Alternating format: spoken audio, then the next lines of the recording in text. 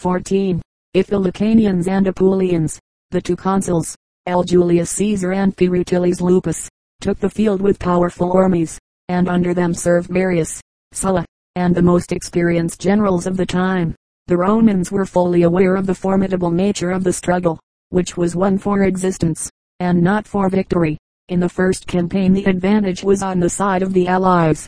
The Samnites, under their consul Pappes, overran Campania, took most of the towns, and laid siege to Asari, into which Caesar threw himself.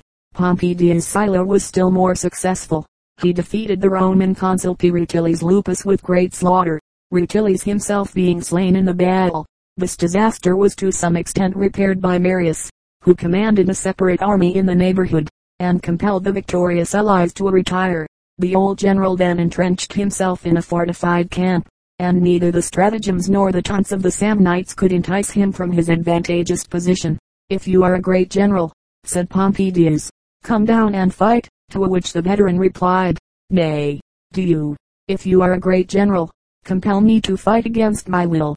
The Romans considered that Marius was overcautious and too slow, and Plutarch says that his age and corpulence rendered him incapable of enduring the fatigue of very active service. But it is more probable that he was not very willing to destroy the allies, who had been among his most active partisans, and to whom he still looked for support in his future struggles with the nobility. The Romans now saw the necessity of making some concessions. The Lex Julia, proposed by the consul Julius Caesar, granted the franchise to all the Latin colonies, and to those of the allies who had remained faithful to Rome, or had laid down their arms. The effects of this concession were immediately seen. Several of the allies hastened to avail themselves of it, and disunion and distrust were produced among the rest. The next campaign BC 89 was decidedly favorable to the Romans. The consuls were Cian, Pompeius Strabo, the father of the celebrated triumvir, and L. Porcius Cato. The latter, it is true, was slain at the commencement of the campaign, but his loss was more than compensated by his lieutenant Sulla obtaining, in consequence, the supreme command. He carried on the war with the utmost vigor, and completely eclipsed his old commander Marius. He drove the enemy out of Campania, subdued the Herpini, and then penetrated into the very heart of Samnium.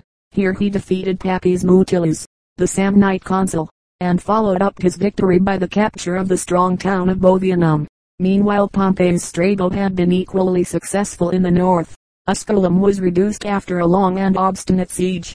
The Marrucinians, Vestinians, Pelignians, and finally the Marcians, laid down their arms before the end of the year. Their submission was facilitated by the Lex Plautia Papiria, proposed by the tribunes M. Plautius Silvanus and C. Papirius Carbo BC 89, which completed the arrangements of the Lex Julia, and granted, in fact, everything which the allies had demanded before the war. All citizens of a town in alliance with Rome could obtain, by this law, the Roman franchise, provided they were at the time resident in Italy, and registered their names with the praetor within 60 days. The war was thus virtually brought to a conclusion within 2 years. But 300,000 men, the flower of Rome and Italy, perished in this short time. The only nations remaining in arms were the Samnites and Lucanians, who still maintained a guerrilla warfare in their mountains, and continued to keep possession of the strong fortress of Nola, in Campania, from which all the efforts of Sulla failed to dislodge them. It now remained to be settled in what way the new citizens were to be incorporated in the Roman state. If they were enrolled in the 35 tribes, they would outnumber the old citizens. It was therefore resolved to form 10 new tribes, which should consist of the new citizens exclusively. But, before these arrangements could be completed, the civil war broke out. Footnote 66. A law of the consul Pompeius bestowed the Latin franchise upon all the citizens of the Gallic towns between the Po and the Alps, so that they now entered into the same relations with Rome as the Latins had formerly held. Chapter XXVI. First Civil War. BC 88-86. One reason which induced the Senate to bring the social war to a conclusion was the necessity of attacking Mithridates, king of Pontus, one of the ablest monarchs with whom Rome ever came into contact. The origin and history of this war will be narrated in the following chapter. The dispute between Marius and Sulla for the command against Mithridates was the occasion of the first civil war. The ability which Sulla had displayed in the social war, and his well-known attachment to the senatorial party, naturally marked him out as the man to whom this important dignity was to be granted. He was accordingly elected consul for the year 88 BC with Q. Pompeius Rufus as his colleague, and he forthwith received the command of the Mithridatic war.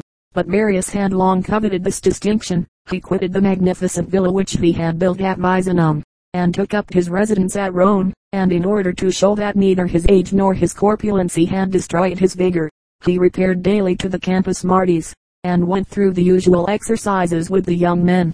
He was determined not to yield without a struggle to his hated rival, as he had formerly employed the tribune Saturninus to carry out his designs. So now he found an able instrument for his purpose in the tribune P. Sulpicius Rufus. Sulpicius was one of the greatest orators of the age, and had acquired great influence by his splendid talents. He was an intimate friend of the tribune M. Livius Drusus, and had been himself elected tribune for BC 88, through the influence of the senatorial party, who placed great hopes in him, but, being overwhelmed with debt, he now sold himself to Marius, who promised him a liberal share of the spoils of the Mithridatic war. Accordingly, Sulpicius brought forward a law by which the Italians were to be distributed among the 35 tribes. As they far outnumbered the old Roman citizens, they would have an overwhelming majority in each tribe, and would certainly confer upon Marius the command of the Mithridatic war. To prevent the tribune from putting these rogations to the vote, the consuls declared a justidium, during which no business could be legally transacted. But Sulpicius was resolved to carry his point. With an armed band of followers he entered the forum and called upon the consuls to withdraw the justidium, and upon their refusal to comply with his demand he ordered his satellites to draw their swords and fall upon them. Pompeius escaped, but his son Quintus, who was also the son-in-law of Sulla, was killed. Sulla himself took refuge in the house of Marius, which was close to the forum, and in order to save his life he was obliged to remove the justidium. Sulla quitted Rome and hastened to his army, then besieging Nola, which was still held by the Samnites. See page 185th paragraph of chapter XXV. Transcriber. The city was now in the hands of Sulpicius and Marius, and the rogations passed into a law without opposition, as well as a third, conferring upon Marius the command of the Mithridatic war. Marius lost no time in sending some tribunes to assume on his behalf the command of the army at Nola, but the soldiers, who loved Sulla, and who feared that Marius might lead another army to Asia, and thus deprive them of their anticipated plunder, stoned his deputies to death. Sulla found his soldiers ready to respond to his wishes. They called upon him to lead them to Rome, and deliver the city from the tyrants. He therefore hesitated no longer, but at the head of 6 legions broke up from his encampment at Nola, and marched toward the city. His officers, however, refused to serve against their country, and all quitted him, with the exception of one quaestor. This was the first time that a Roman had ever marched at the head of Roman troops against the city. Marius was taken by surprise. Such was the reverence that the Romans entertained for law, that it seems never to have occurred to him or to his party that Sulla would venture to draw his sword against the state.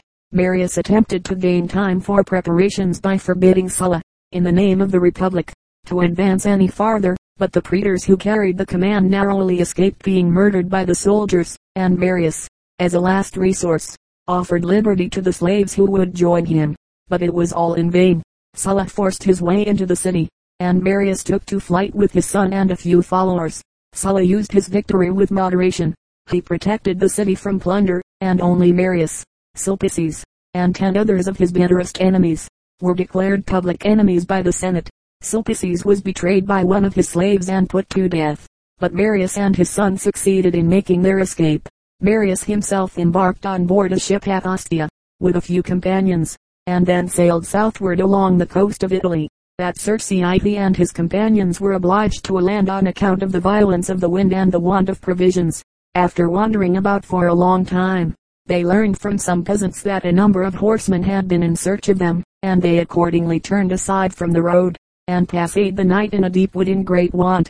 But the indomitable spirit of the old man did not fail him, and he consoled himself and encouraged his companions by the assurance that he should still live to see his 7th consulship, in accordance with a prediction that had been made to him in his youth. Shortly afterward, when they were near to Minturnae, they descried a party of horsemen galloping toward them. In great haste they hurried down to the sea, and swam off to 2 merchant vessels, which received them on board.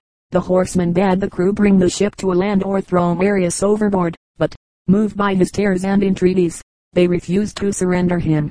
The sailors soon changed their minds, and, fearing to keep Marius, they cast anchor at the mouth of the Liris, where they persuaded him to disembark, and rest himself from his fatigues till a wind should rise. But they had no sooner landed him than they immediately sailed away. Marius was now quite alone amid the swamps and marshes through which the Liris flows.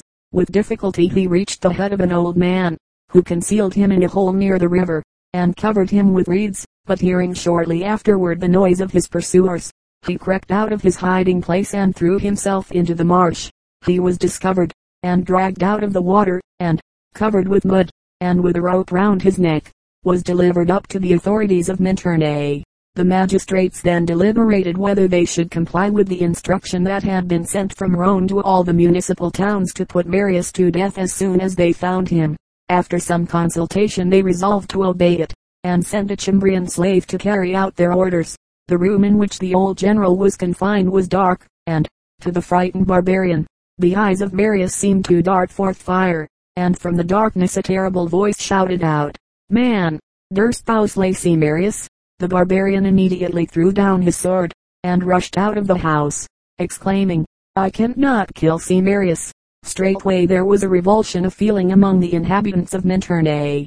They repented of their ungrateful conduct toward a man who had saved Rome and Italy. They got ready a ship for his departure, provided him with everything necessary for the voyage, and, with prayers and wishes for his safety, placed him on board. The wind carried him to the island of Eneria, now Ischia, where he found the rest of his friends, and from thence he set sail for Africa, which he reached in safety. He landed near the site of Carthage, but he had scarcely put his foot on shore before the praetor Sextilis sent an officer to bid him leave the country, or else he would carry into execution the decree of the Senate. This last blow almost unmanned Marius. Grief and indignation for a time deprived him of speech, and his only reply was, "Tell the praetor that you have seen Marius a fugitive sitting on the ruins of Carthage." Shortly afterward Marius was joined by his son, and they crossed over to the island of Cercina, where they remained unmolested. Meantime a revolution had taken place at Rome, which prepared the way for the return of Marius to Italy. Sulla's soldiers were impatient for the plunder of Asia, and he therefore contented himself with repealing the Sulpician laws. He then sent forward his legions to Capua, that they might be ready to embark for Greece, but he himself remained in Rome till the consuls were elected for the following year. The candidates whom he recommended were rejected, and the choice fell on Cn. Octavius, who belonged to the aristocratical party, but was a weak and irresolute man, and on Alcina, a professed champion of the popular side. Sulla did not attempt to oppose their election. To have recalled his legions to Rome would have been a dangerous experiment when the soldiers were so eager for the spoils of the East, and he only took the vain precaution of making Cinna promise that he would make no attempt to disturb the existing order of things. But as soon as Sulla had quitted Italy, Cinna brought forward again the law of Sulpices for incorporating the new Italian citizens among the 35 tribes. The two consuls had recourse to arms, Octavius to oppose and Cinna to carry the law. A dreadful conflict took place in the Forum. The party of Octavius obtained the victory, and Cinna was driven out of the city with great slaughter. But Cinna, by means of the new citizens, whose cause he espoused, was soon at the head of a formidable army. As soon as Marius heard of these changes he set sail from Africa, and offered to serve under Cinna, who gladly accepted his proposal, and named him proconsul. But Marius refused all marks of honor. The sufferings and privations he had endured had exasperated his proud and haughty spirit almost to madness, and nothing but the blood of his enemies could appease his resentment. He continued to wear a mean and humble dress, and his hair and beard had remained unshorn from the day he had been driven out of Rome. After joining Cinna, Marius prosecuted the war with great vigor. He first captured the corn ships, and thus cut off Rome from its usual supply of food. He next took Ostia and the other towns on the sea coast, and, moving down the Tiber, encamped on the Janiculum. Famine began to rage in the city, and the Senate was obliged to yield. They sent a deputation to Cinna and Marius, inviting them into the city, but entreating them to spare the citizens. Cinna received the deputies sitting in his chair of office, and gave them a kind answer. Marius stood in silence by the side of the consul, but his actions spoke louder than words. After the audience was over they entered the city. The most frightful scenes followed. The consul Octavius was slain while seated in his cruel chair. The streets ran with the noblest blood of Rome.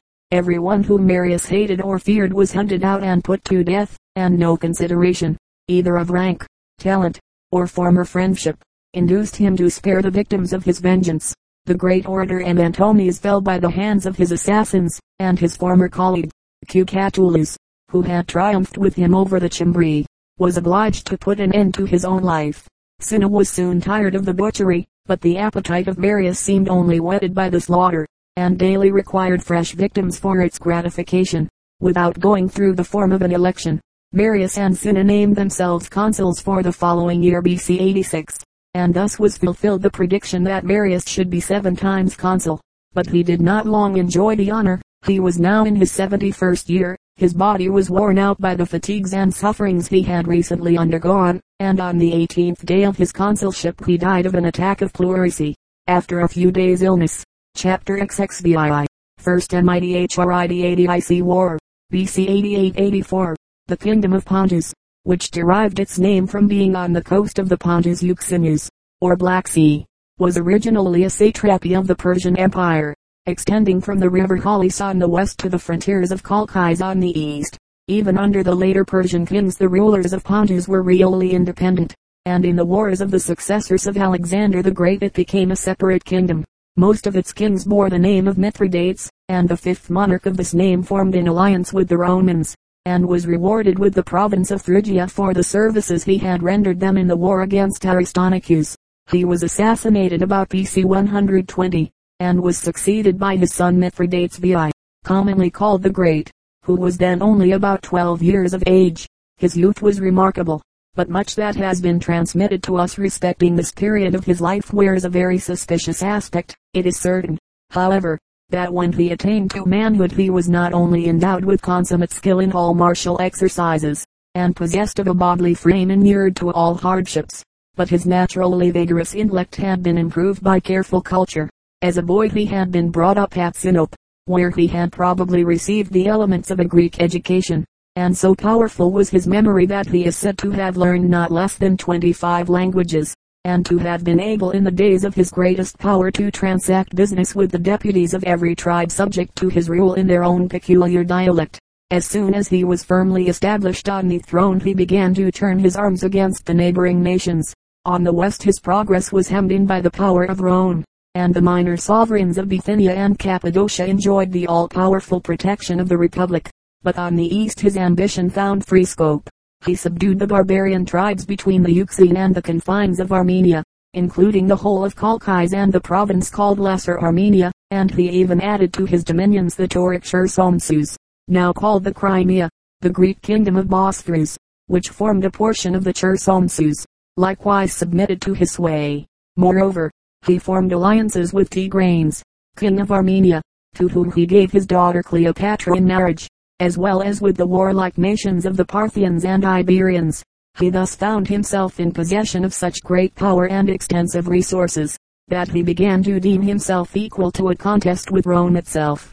Many causes of dissension had already arisen between them.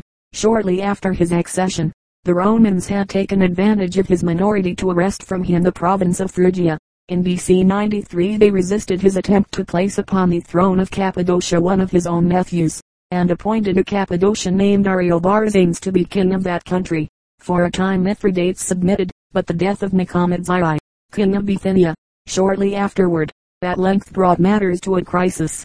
That monarch was succeeded by his eldest son, Nicomedes I. But Mithridates took the opportunity to set up a rival claimant, whose pretensions he supported with an army, and quickly drove Nicomedes out of Bithynia BC 90. About the same time he openly invaded Cappadocia, and expelled Ariobarzanes from his kingdom, establishing his own son Ariarathes in his place. Both the fugitive princes had recourse to Rome, where they found ready support. A decree was passed that Nicomedes and Ariobarzanes should be restored to their respective kingdoms, and the execution of it was confided to Amachias and Alcacius. Mithridates again yielded, and the 2 fugitive kings were restored to their dominions. But no sooner was Nicomedes replaced on the throne of Bithynia than he was urged by the Roman legates to invade the territories of Mithridates. into which he made a predatory incursion. Mithridates offered no resistance, but sent to the Romans to demand satisfaction, and it was not until his ambassador was dismissed with an evasive answer that he prepared for immediate hostilities. BC 88. His first step was to invade Cappadocia, from which he easily expelled Ariobarzanes once more. His generals drove Nicomedes out of Bithynia, and defeated Achaeas. Mithridates, following up his advantage, not only made himself master of Phrygia and Galatia, but invaded the Roman province of Asia. Here the universal discontent of the inhabitants, caused by the oppression of the Roman governors, enabled him to overrun the whole province almost without opposition. The Roman officers, who had imprudently brought this danger upon themselves, were unable to collect any forces to oppose his progress, and Achaeas himself, the chief author of the war, fell into the hands of the king of Pontus. Mithridates took up his winter quarters at Pergamus, where he issued the sanguinary order to all the cities of Asia to put to death on the same day all the Roman and Italian citizens who were to be found within their walls. So hateful had the Romans rendered themselves during the short period of their dominion, that these commands were obeyed with alacrity by almost all the cities of Asia. 80,000 persons are said to have perished in this fearful massacre. The success of Mithridates encouraged the Athenians to declare against Rome, and the king accordingly sent his general Archelaus with a large army and fleet into Greece. Most of the Grecian states now declared in favor of Mithridates. Such was the position of affairs when Sulla landed in Epirus in BC 87. He immediately marched southward, and laid siege to Athens and the Piraeus. But for many months these towns resisted all his attacks. Athens was first taken in the spring of the following year, and Archelaus, despairing of defending the Piraeus any longer, withdrew into Boeotia, where he received some powerful reinforcements from Mithridates. Piraeus now fell into the hands of Sulla, and both this place and Athens were treated with the utmost barbarity. The soldiers were indulged in indiscriminate slaughter and plunder. Having thus wreaked his vengeance upon the unfortunate Athenians, Sulla directed his arms against Archelaus in Boeotia, and defeated him with enormous loss at Coronea. Out of the 110,000 men of which the Pontic army consisted, Archelaus assembled only 10,000 at Chalcis, in Euboea, where he had taken refuge. Mithridates, on receiving news of this great disaster, immediately set about raising fresh troops, and was soon able to send another army of 80,000 men to Euboea. But he now found himself threatened with danger from a new and unexpected quarter. While Sulla was still occupied in Greece, the party of Marius at Rome had sent a fresh army to Asia under the consul Elvalerius Flaccus to carry on the war at once against their foreign and domestic enemies. Flaccus was murdered by his troops at the instigation of Fimbria, who now assumed the command, and gained several victories over Mithridates and his generals in Asia. BC 85. About the same time the new army, which the king had sent to Archelaus in Greece, was defeated by Sulla in the neighborhood of Orchomenus. These repeated disasters made Mithridates anxious for peace, but it was not granted by Sulla till the following year. BC 84, when he had crossed the Hellespont in order to carry on the war in Asia. The terms of peace were definitely settled at an interview which the Roman general and the Pontic king had at Dardanus. In the Troad, Mithridates consented to abandon all his conquests in Asia, to restrict himself to the dominions which he held before the commencement of the war, or pay a sum of 5,000 talents, and surrender to the Romans a fleet of 70 ships fully equipped. Thus terminated the first Mithridatic war. Sulla was now at liberty to turn his aims against Fimbria, who was with his army at Thyatira. The name of Sulla carried victory with it. The troops of Fimbria deserted their general, who put an end to his own life. Sulla now prepared to return to Italy. After exacting enormous sums from the wealthy cities of Asia, he left his legate, Elmelicenes Myrna, in command of that province, with 2 legions, and set sail with his own army to Athens. While preparing for his deadly struggle in Italy, he did not lose his interest in literature. He carried with him from Athens to Rome the valuable library of Apellicon of Chios, which contained most of the works of Aristotle and Theophrastus. Chapter XXVII. Second Civil War. Sulla's dictatorship, legislation, and death. BC 83-78. Sulla landed at Brundisium in the spring of BC 83, in the consulship of L. Scipio and C. Norbanus. During the preceding year he had written to the Senate, recounting the services he had rendered to the Commonwealth, complaining of the ingratitude with which he had been treated, announcing his speedy return to Italy, and threatening to take vengeance upon his enemies and those of the Republic. The Senate, in alarm, sent an embassy to Sulla to endeavor to bring about a reconciliation between him and his enemies, and meantime ordered the consuls Cinna and Carbo to desist from levying troops and making farther preparations for war. Cinna and Carbo gave no heed to this command. They knew that a reconciliation was impossible, and resolved to carry over an army to Dalmatia, in order to oppose Sulla in Greece. But, after one detachment of their troops had embarked, the rest of the soldiers rose in mutiny, and murdered Cinna. The Marian party had thus lost their chief leader, but continued nevertheless to make every preparation to resist Sulla, for they were well aware that he would never forgive them, and that their only choice lay between victory and destruction. Besides this, the Italians were ready to support them, as these new citizens feared that Sulla would deprive them of the rights which they had lately obtained after so much bloodshed. The Marian party had every prospect of victory, for their troops far exceeded those of their opponent. They had 200,000 men in arms, while Sulla landed at Brundusium with only 30,000, or at the most 40,000 men. But, on the other hand, the popular party had no one of sufficient influence and military reputation to take the supreme command in the war. Their vast forces were scattered about Italy, in different armies, under different generals. The soldiers had no confidence in their commanders, and no enthusiasm in their cause, and the consequence was, that whole hosts of them deserted to Sulla on the first opportunity. Sulla's soldiers, on the contrary, were veterans, who had frequently fought by each other's sides, and had acquired that confidence in themselves and in their general which frequent victories always give. Still, if the Italians had remained faithful to the cause of the Marian party, Sulla would hardly have conquered, and therefore one of his first cares after landing at Brundusium was to detach them from his enemies. For this purpose he would not allow his troops to do any injury to the towns or fields of the Italians in his march from Brundusium through Calabria and Apulia, and he formed separate treaties with many of the Italian towns, by which he secured to them all the rights and privileges of Roman citizens which they then enjoyed. Among the Italians the Samnites continued to be the most formidable enemies of Sulla. They had joined the Marian party, not simply with the design of securing the supremacy for the latter, but with the hope of conquering Rome by their means, and then destroying forever their hated oppressor. Thus this civil war became merely another phase of the social war, and the struggle between Rome and Samnium for the supremacy of the peninsula was renewed after the subjection of the latter for more than 200 years. Sulla marched from Apulia into Campania without meeting with any resistance. In Campania he gained his first victory over the consul Norbanus, who was defeated with great loss, and obliged to take refuge in Capua. His colleague Scipio, who was at no great distance, willingly accepted a truce which Sulla offered him, although Sertorius, the ablest of the Marian generals, warned him against entering into any negotiations. His caution was justified by the event. By means of his emissary Sulla seduced the troops of Scipio, who at length found himself deserted by all his soldiers, and was taken prisoner in his tent. Sulla, however, dismissed him uninjured. On hearing of this, Carbo is said to have observed that he had to contend in Sulla both with a lion and a fox, but that the fox gave him more trouble. Many distinguished Romans meantime had taken up arms on behalf of Sulla.